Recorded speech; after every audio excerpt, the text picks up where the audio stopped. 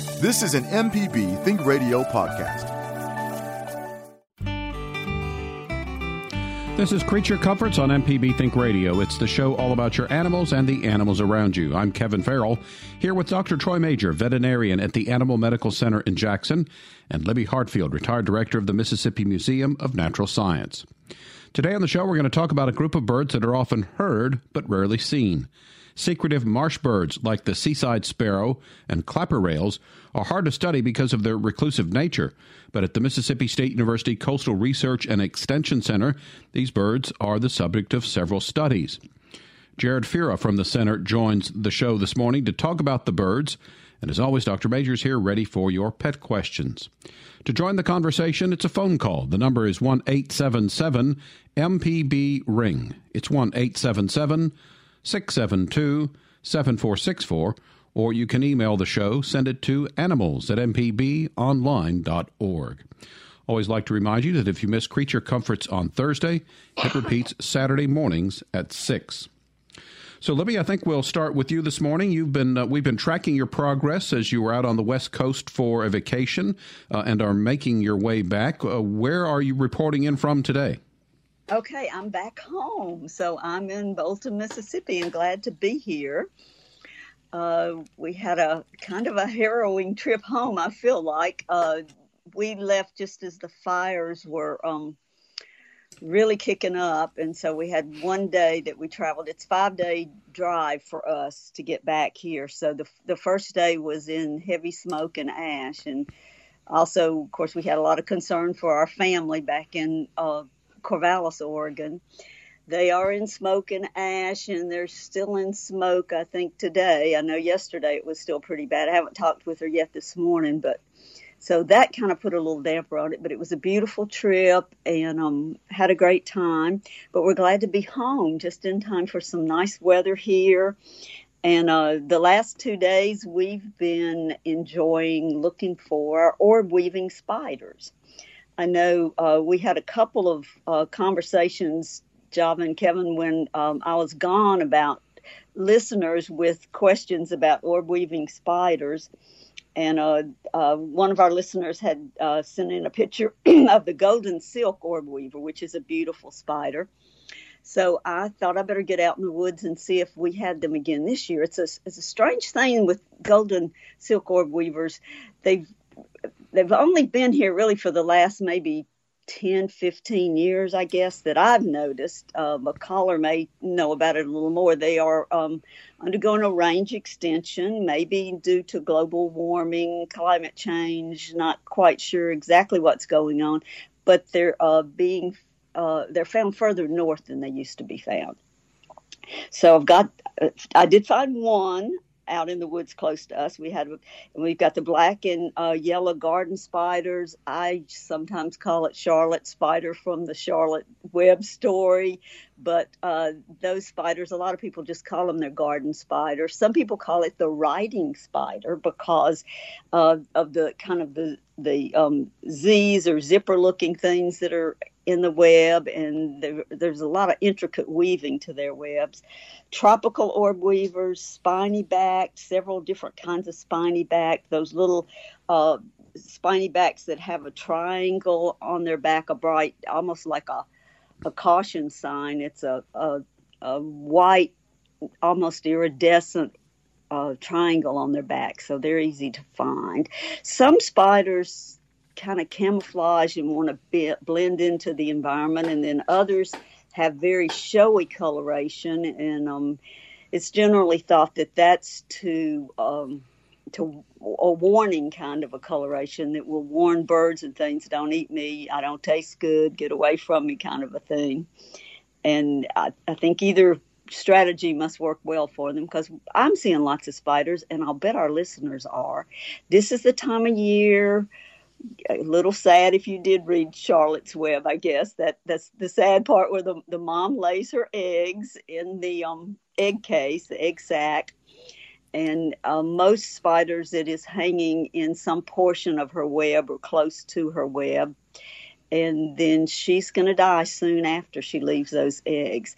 The egg case, understandably, is a target for a lot of predators. It's something to eat. Some birds eat them. A lot of other insects eat them. So she might have, 300, 400 little baby spiders in there, and she's going to be lucky if 2 of them make it to adulthood to reproduce. So it's a kind of a tough world out there, a competitive world for a lot of animals, and spiders are one of those. But anyway, it's a fun thing to get out and look for. They're not. All spiders have some venom because that's how they kill their prey. But you can imagine the spider's prey is fairly small. They're going after bugs that are pests in our garden. So we like spiders and are glad when they come and live close to us because we garden and we like them to keep down the populations of other spiders. They do. Sometimes I find mosquitoes in the web, so that's good. But they use a little venom to kill that prey, not nearly enough venom to hurt us or to hurt our pets. So it's not something that you have to be afraid of being close to your house.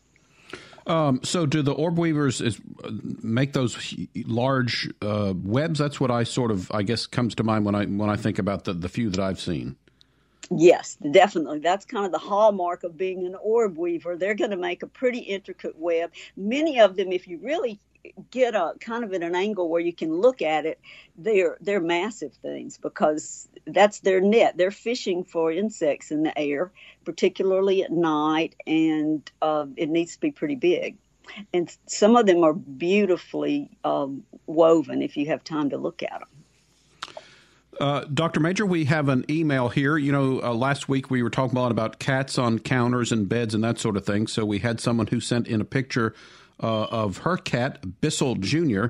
Looks like a lovely tabby cat. Looks like he or she is perched on a computer, a tower, and is very intently focused on something that's not in the picture. But I know that stare from my cat when they kind of find out something they're interested in, they track it very closely. And I think I'm not alone in saying that my cat likes to be in the center of things. I know when I'm working on my computer or something, he likes to come up there and pretty much, sit right in the middle of things. Or if you're reading a book or something, I guess dogs do that to some extent, and that's just our pets wanting some attention, I guess. You're probably right with that. On the other hand, cats, maybe a lot of cats, I think, are trying to be dominant or at least intrude into whatever you're doing. I'm not sure that I understand that totally. I do know as far as electronics that a lot of cats like to be close to computer, this sort of thing. We had one cat that would always we had one better area of reception in the house as far as our wireless. And that cat would always get there. It was on the stairs. And we assumed that the cat was communicating somehow. I don't know whether it was or not. But, yes, they do like to be it's hard to say center of attention because they may leave shortly after they disturb you. They're cats, and they may fool you. I've always said that one day you walk in and you actually have, even though it's the same body, but you have a cat that's different than it was the day before. So they can kind of switch and change on you sometimes. Well, Kevin, I apologize for the picture because I think it got kind of cropped. The cat is actually on the top of a coffee maker. Okay. And I can tell that the coffee pot is full. So the owner who sent in the picture is probably getting ready to go get some coffee and play fence with their cat at the same time. Yeah, now that you say that, I can imagine as you reach in to grab the cup of coffee, a paw lashes out at you while you try to do that. So, all right, well, thank you, because I did. Yeah, you're right. It got cut off a little bit, so that's interesting. So maybe the cat was looking for a little cup of joe to get started in the morning. Although my cat certainly has enough energy without any kind of caffeine booster. That's for sure. In the news, researchers have traced cats' personalities back to their owners' personality traits. Recent research suggests that cats may not be as cold and as aloof as many of us think, and that they may in fact bond with their owners like a child bonds with their parents. Therefore, just like a child's personality is impacted by their parent's personality, a cat's personality may be impacted by their owner. Big 5 personality traits are openness, conscientiousness, extroversion, agreeableness, and neuroticism. Dr. Major, again, from your years as a vet, do you see this maybe not only in cats, but all of our pets that somehow kind of mirror the personality of their owners? Certainly, and one of the things you have to be careful of, you can't always tell somebody that, let's say you've got an aggressive dog, that the dog is taken after the owner or whatever, but we do see a lot of interaction, and I do think it's very natural for some of the cats, not all of them, some cats and some dogs really closely bond, but also assume some of the personality traits of the owner, which is remarkable. Mm-hmm. I mean, that's true. It works in humans, but also in our pets as well. Right. It is time for our first break of the hour. When we return, we'll welcome our guest to the show. It's Jared Fira from the MSU Coastal Research and Extension Center. He'll talk about secretive marsh birds and the species that completely rely on salt and brackish marsh, such as clapper rails and seaside sparrows. And Dr. Major's here ready for your pet questions. So you can call in this morning. The number's 1-877-MPB-RING. It's 1-877-672-7464. You can email the show. Send it to animals@mpbonline.org. Back with more, so stay tuned. Hey, this is Larry Morrissey with the Mississippi Arts Commission. I'm one of the hosts of the Mississippi Arts Hour, the arts interview show on Think Radio. Each week, myself or one of my fellow hosts bring you in-depth interviews with different creative Mississippians. We talk with visual artists, musicians, writers, as well as people who help bring the arts to their communities. We hear about how each artist learned their craft and get some insight into their creative process. You can hear the Arts Hour every Sunday at 5 p.m. on Think Radio, or listen anytime by subscribing to the show through your favorite podcasting app. This is Creature Comforts on MPB Think Radio. Kevin Farrell here with Dr. Troy Major and Libby Hartfield. If you're looking to join the conversation this morning with a question or comment, go to the phone and pick up the phone and call us at 1-877-MPB-RING. It's 1-877-672-7464, or you can email the show. Send it to animals@mpbonline.org. Sometimes I show my age, realizing now that you don't really have to go to the phone. You probably just have to reach in your pocket or purse and grab your phone. But some old habits die hard, I guess. We've got a call to get to, and just a very quick thing as we're on cats here. I would say that the best toy or thing that my cat likes to play with are the expandable tunnels. This thing's made out of fabric, and it has some, it's about 6 feet long, and he can run up and down it. There's a couple of holes where he can poke in and out, but he loves to hide in there, and even when he runs down the hall, he'll occasionally divert to go through that tunnel. And again, as I was talking about with the coffee maker and a stray paw, if you're walking down the hall and he's in there, you're liable to get a paw that comes out your way. So they're fairly inexpensive. I think there's a lot of different makers of them, but my cat has enjoyed one of those little expandable tunnels that you can get. Ela is on the line with a cat question for us from Memphis. Good morning. You're on the air with us, so go ahead. Hi.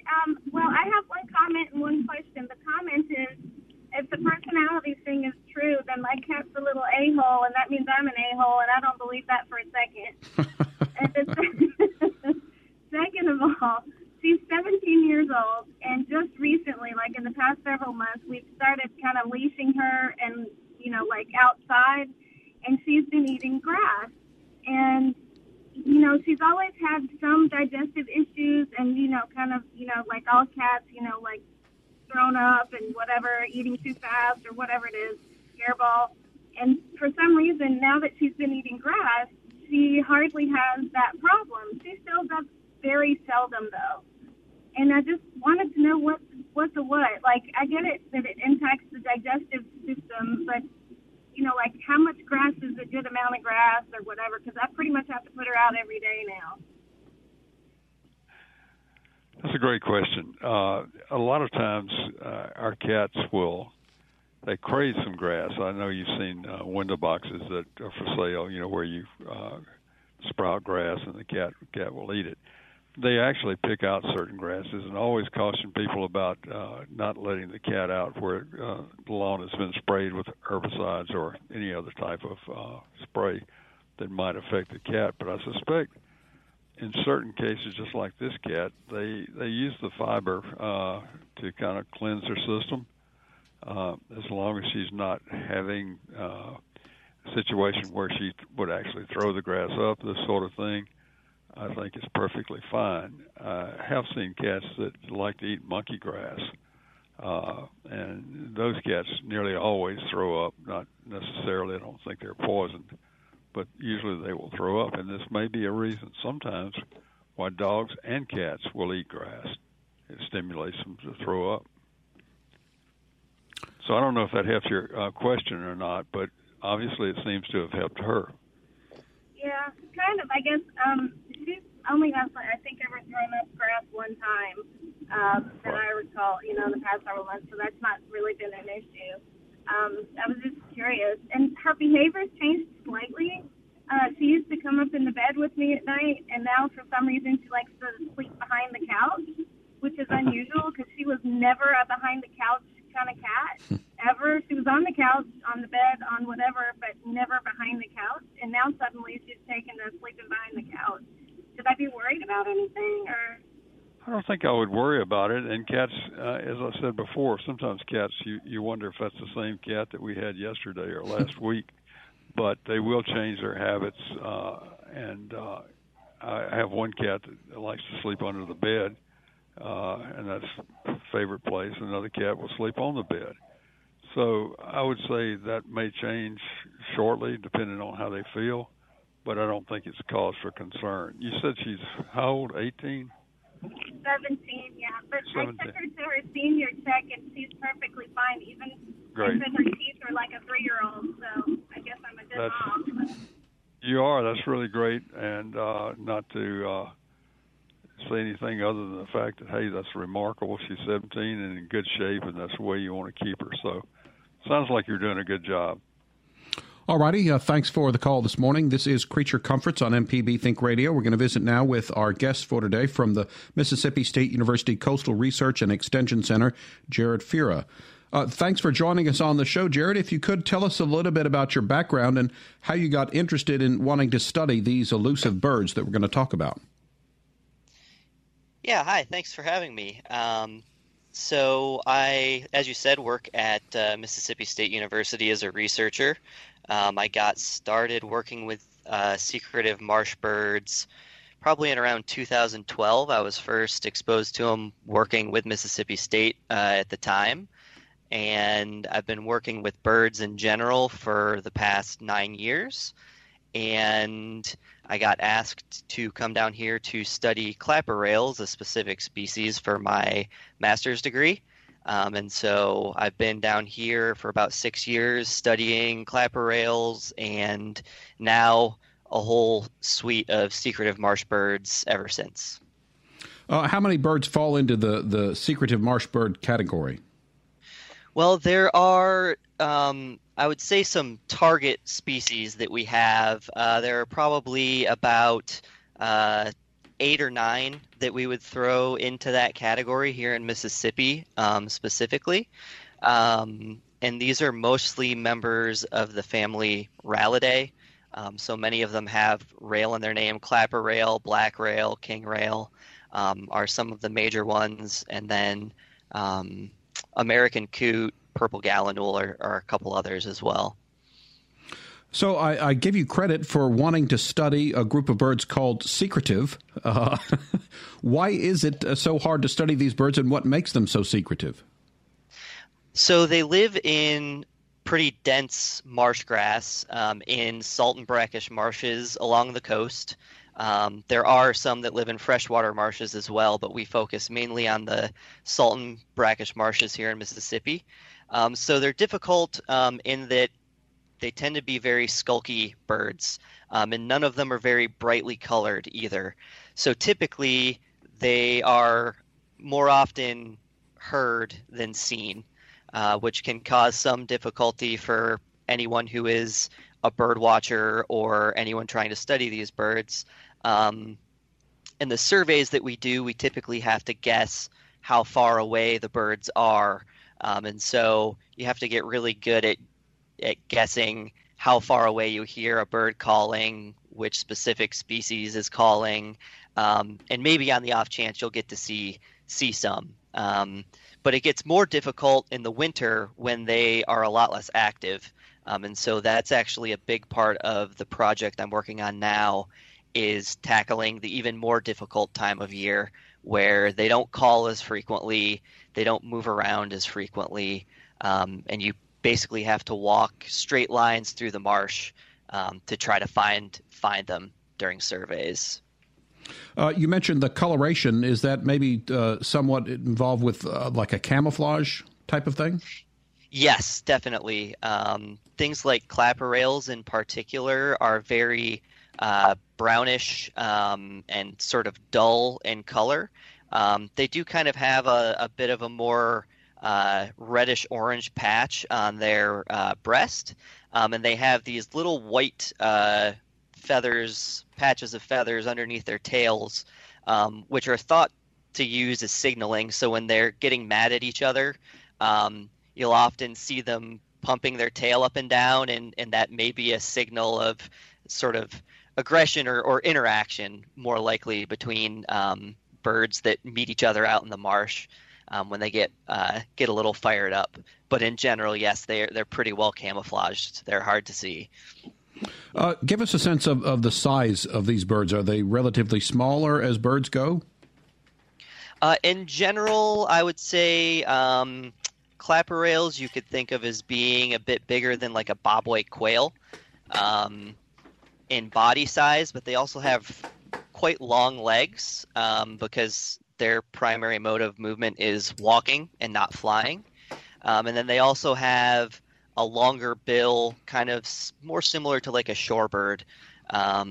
So they're not small in terms of if you're thinking of like birds necessarily that are in your yard, but they're nowhere near as large as most like birds of prey or something that you would see flying around. You sort of touched on the techniques used to find them, and you were saying primarily you have to train yourself to recognize the calls. Is that the main way of studying them and identifying them? Yes, that is one of the major ways we do surveys for these birds. So we typically have to boat out in the marsh here in Mississippi, and then we will go to selected points along the coast. And sometimes we can conveniently boat right up. Other times we have to walk into the marsh. More often than not, we have to walk into the marsh. And then we have a speaker that will do a call play for the species. There's actually kind of a pre-recorded 13-minute tape. And so during those 13 minutes, we'll have to listen for any of the species that we're targeting, which again include things like least bittern, king rail, clapper rail, common gallinule, purple gallinule, wide-billed grebe. Those are some of the main ones from our surveys, and they do make some sounds that can be kind of similar, especially purple gallinule and common gallinule. So it does take some practice, especially to identify all of these species and some of the similar noises they can make. That's kind of cool then. So you're sort of calling out to them, and then when they call back, that helps you figure out who it is and maybe where they are? Yes, that's exactly it. So for our surveys, we do mark what direction they're heard in. We orient north at our points. So we essentially mark what direction that we heard them in, about how far away we think they are. We actually also do mark down if they're seen or heard, and then each of these species have sort of their own suite of calls that they make, and we actually write down which call type we heard them make. And so the reason we do the playback, again, because they're secretive, we're trying to elicit a response in the later part of the survey so that we can see what birds possibly were missed during the silent portion of the survey where we're not calling to them. And you mentioned that in the wintertime, your technique changes, and the way you described it's almost like a grid search where you've got maybe a group of folks and you're each like taking a line to cover all the area of the marsh and trying to find the birds? Yeah, so it's sort of like that. We actually, all of those points that we visit in the summer, we actually have sort of just a straight transect line that intersects that point, and just one person actually will walk that transect line. They can be anywhere from, I'd say, I think 200 meters to around 600 meters for some of them. So you're essentially just traversing the marsh with a notebook, a GPS, and binoculars.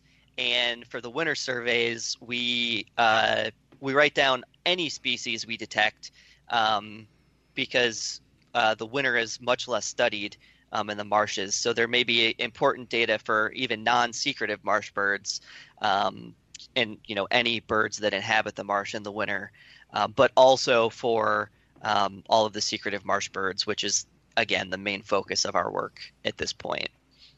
We're visiting today with Jared Fira, talking about the secretive marsh birds. We're going to take a break, and as we've mentioned, that the one way to identify them is by the calls that they make, and our producer, Java Chapman, has found a recording of the clapper rail. So as we go to break, we'll listen to the clapper rails and give you a chance to call us at 1-877-MPB-RING. It's 1-877-672-7464. You can email the show, send it to animals@mpbonline.org.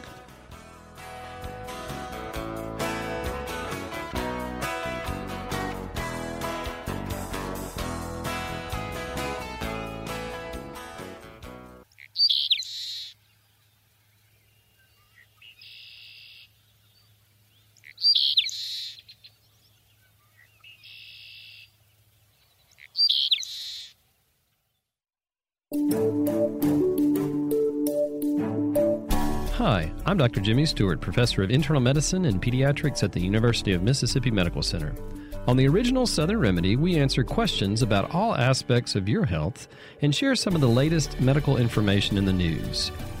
You can listen to the show on Wednesdays at 11 on MPB Think Radio, or you can subscribe to the podcast by searching for Southern Remedy on your preferred podcasting app.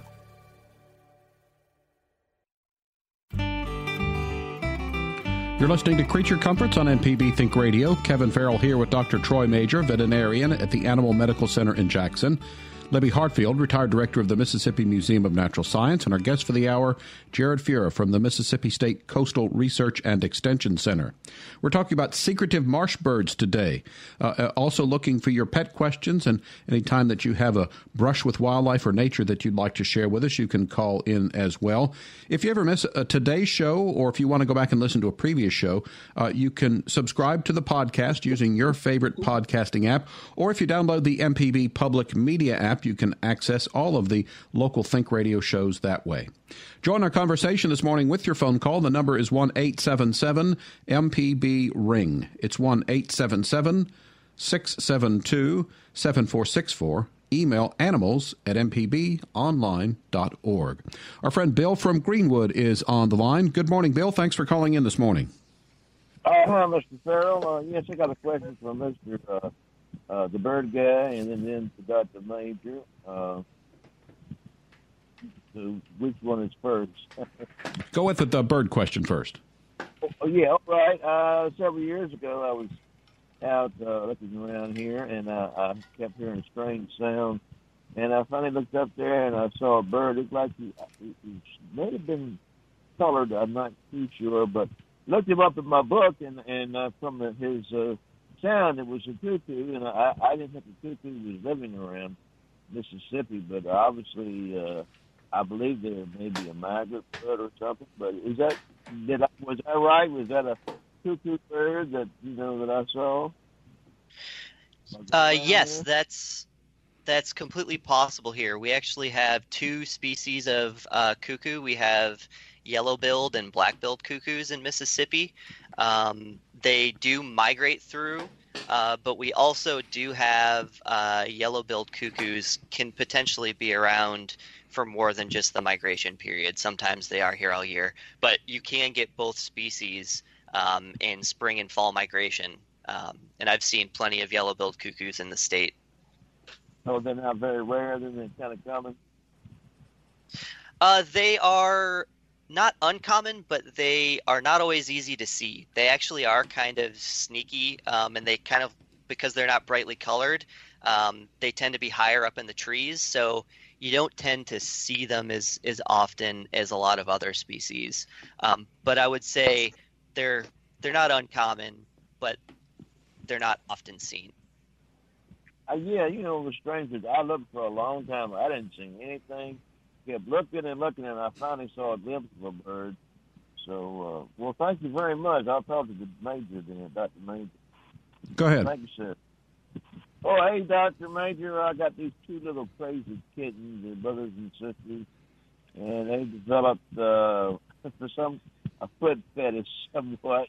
If you're barefooted, they'll lick your feet to pieces, and as soon as you put on your shoes, they both get under your feet, and they'll turn somersaults on your feet, keep you from walking, and if you start walking, they'll try to make it up. Is this going to happen, or is this going to be a major problem? Have to be careful. How old are these kittens? They're probably like a couple months old. Okay. This is fairly normal behavior for kittens, and I'm glad you've got two. They always seem to do better than just the one, and they can entertain each other. I'm sure they will lick your feet, yes, and just be careful. They like to flop over. I'm not saying they're trying to trip you, but certainly they can if you're not careful. But this is fairly normal behavior for kittens.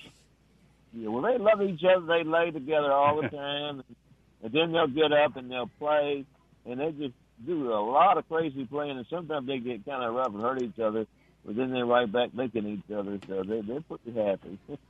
Well, that's a good thing about we've talked about this before. It's a good thing about having more than one kitten, and the reason, it's a give and take thing. If one of them bites the other's ear, the other cat's going to respond, and they learn by that hey, pain. If I cause pain, I may get hurt. And some of the worst cases that we have as far as cats that bite people are kittens or cats that are raised by themselves. And a lot of times they develop a tendency to bite people and cause some issues. So I like that idea. I'm glad you've got two. All right, Bill, thanks for your call. This is Creature Comforts on MPB Think Radio. Today we're visiting with Jared Fura about the secretive marsh birds. Jared, what is the diet for these birds? So the diet for these species varies a lot based on the different individual species, actually. So clapper rails that I've talked a good bit about, they tend to eat a lot of fiddler crabs. So in the summer especially, some of the estimates is that 95 to 99% of their diet is fiddler crab, or mostly fiddler crab. And then things like least bitterns, they're probably eating similar things as well. Fiddler crabs probably comprise many of their diets, or a significant portion of their diets in the spring and summer.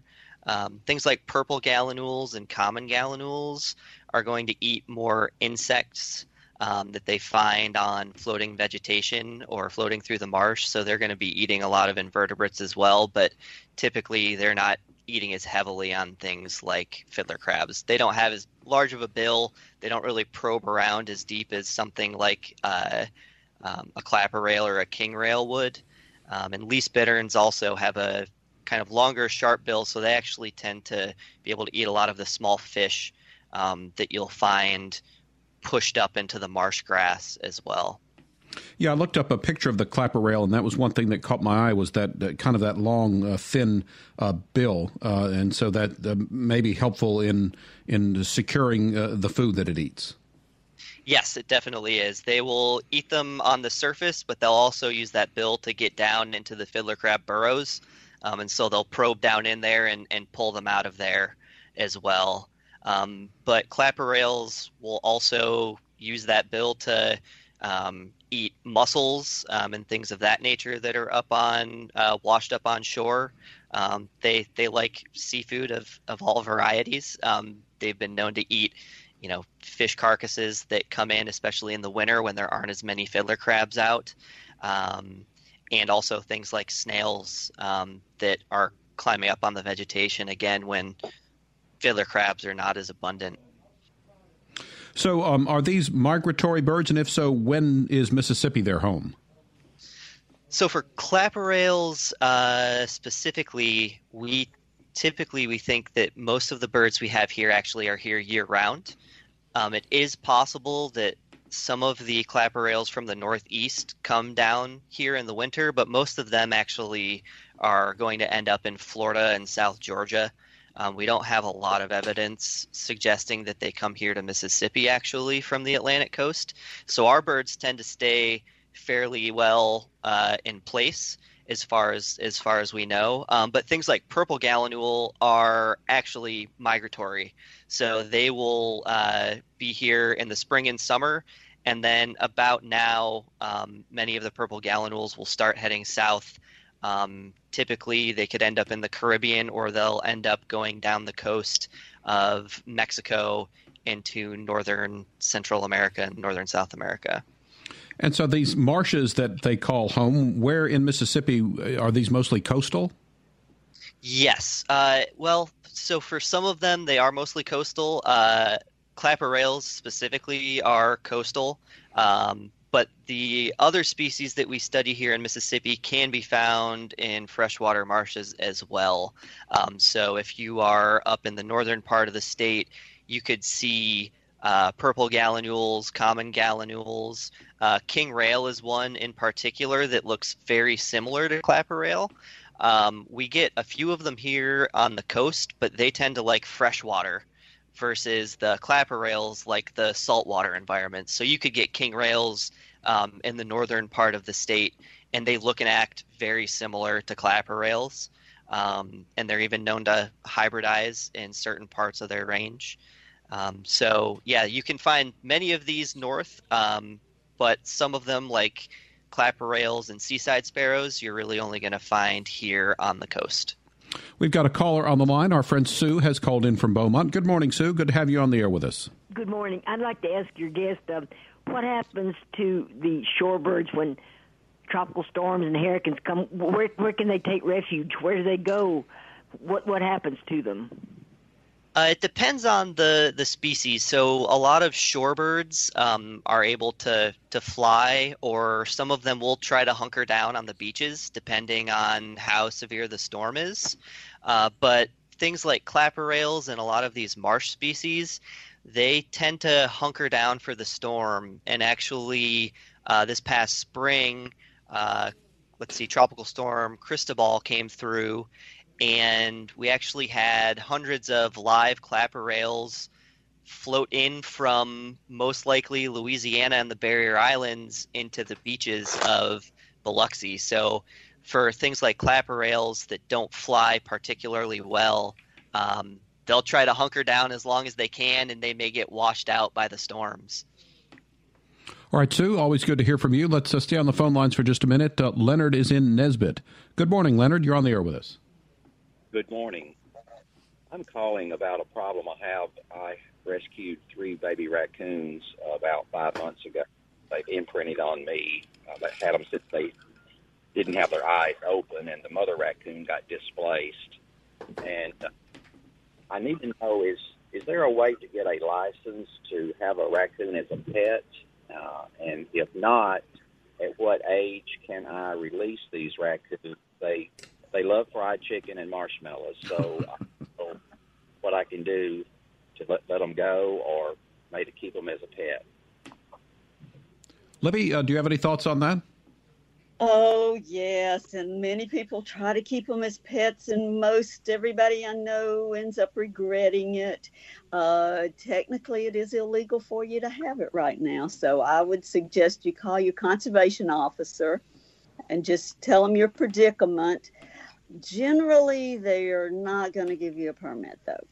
But probably what what I would advise you to do, and I think your conservation officer will too, is to get it to a rehabber who will start a process of kind of born freeing it. You know, it'll take a little adjustment because we need to get it off the marshmallows and the fried chicken. In the long run, I think the raccoon's going to be better off. He'll learn how to be a raccoon, and you will probably end up being grateful that you did. They're pretty rough if you keep them in your house as an adult. They like to tear things up. They like to make nests of the underside of your couch and get in your towel closet and make a mess in there. They're not real easy to keep as a pet. And Troy, you might want to chime in on what he needs to do as far as disease carrying. You know, this can be a problem, and I was just visualizing these 3 raccoons, but you know, it's almost like they really have thumbs. So they can open any cabinet that you've got. I don't know about the refrigerator, but if they know where those marshmallows are, I'm sure they'd go after them. The thing is, in most cases, I hate to get in this too much because I have had people that have raccoons as pets, and we actually advise against it, and we're really not supposed to vaccinate wild animals as far as any vaccinations. They can have some of the similar diseases that our dogs can have, so that's important to know, and they're susceptible to those diseases. These babies probably don't have any exposure to that. My suggestion would be not to let them go close to Kentucky Fried Chicken or Baskin Robbins or something like that, because they would have a field day, I'm sure, if they could get in. That was a joke. I'm sorry. Anyway, I would contact the conservation officer in your area and discuss this with them. Libby's actually right. They do imprint, and you've said that as well, that they bonded with you, and that can be an issue. So they need to be kind of reconditioned before letting them out into the wild. Best of luck with that. And, you know, I might chime in just one more time. I don't want to make you feel bad about this. You've done a good deed taking care of these little raccoons, but probably the next step, the next thing you can do to do your good deed is to let them be raccoons. So that would mean that you need to get them to a rehabber so that we can start letting them go. All right, Leonard, we appreciate your call. This is Creature Comforts, and it's time for our last break. Our producer, Java Chapman, found another secretive marsh bird sounds that we're going to play on the way out. It's the seaside sparrow, and when we get back, we'll ask Jared to tell us a little bit about that bird. We are visiting today with Jared Fira from the Mississippi State Coastal Research and Extension Center. Still time for you to work in a phone call at 1-877-MPB-RING or email us at animals@mpbonline.org. Back to wrap up the show after this.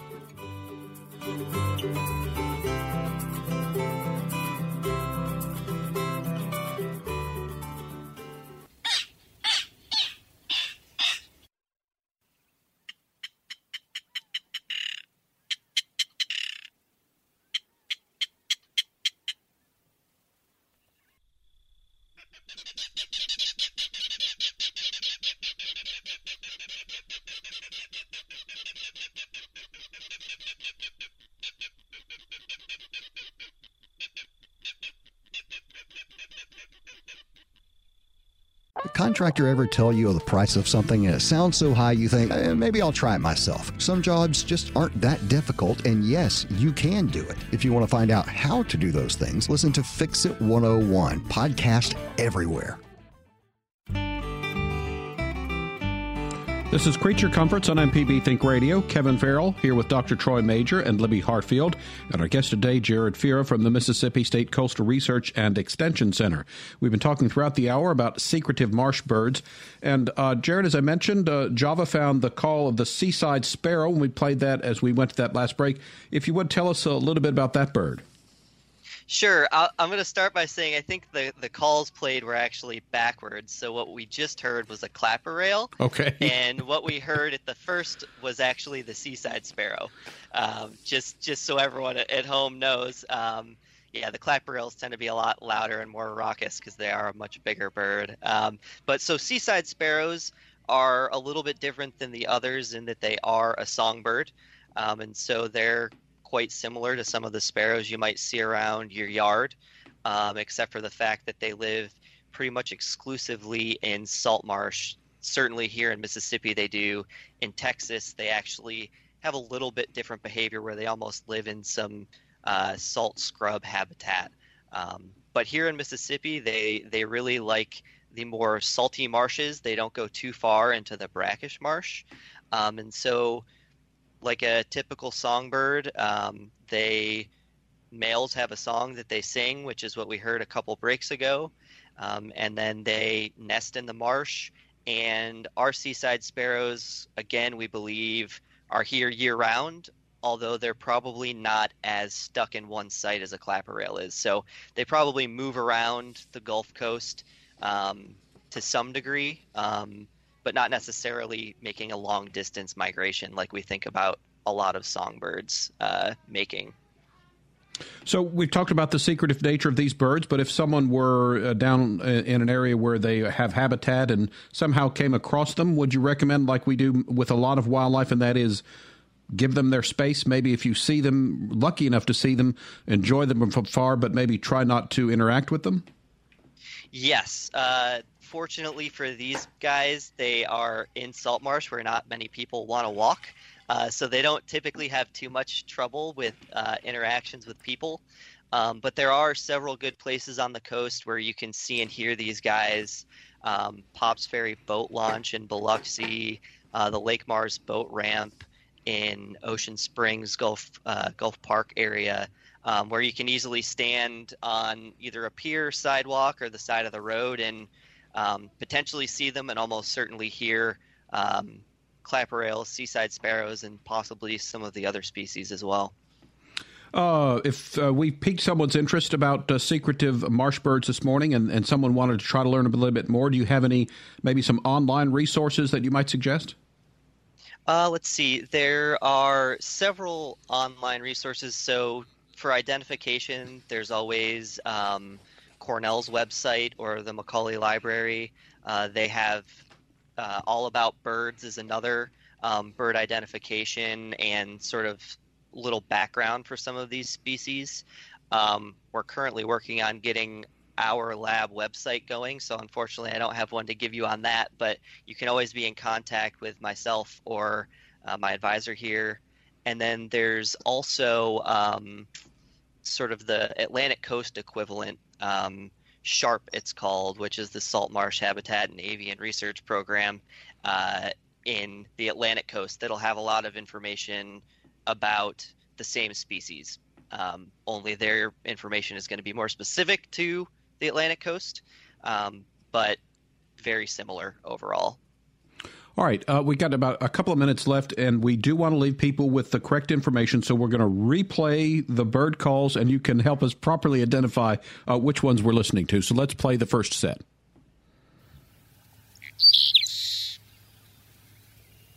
So that's the seaside sparrow. Okay.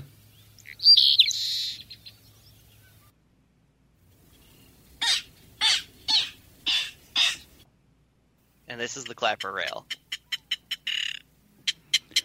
You know, it's crazy the way we sometimes try to put human characteristics or whatever, but when I heard the clapper rail there, for whatever reason, the word sassy came to my mind. Yes,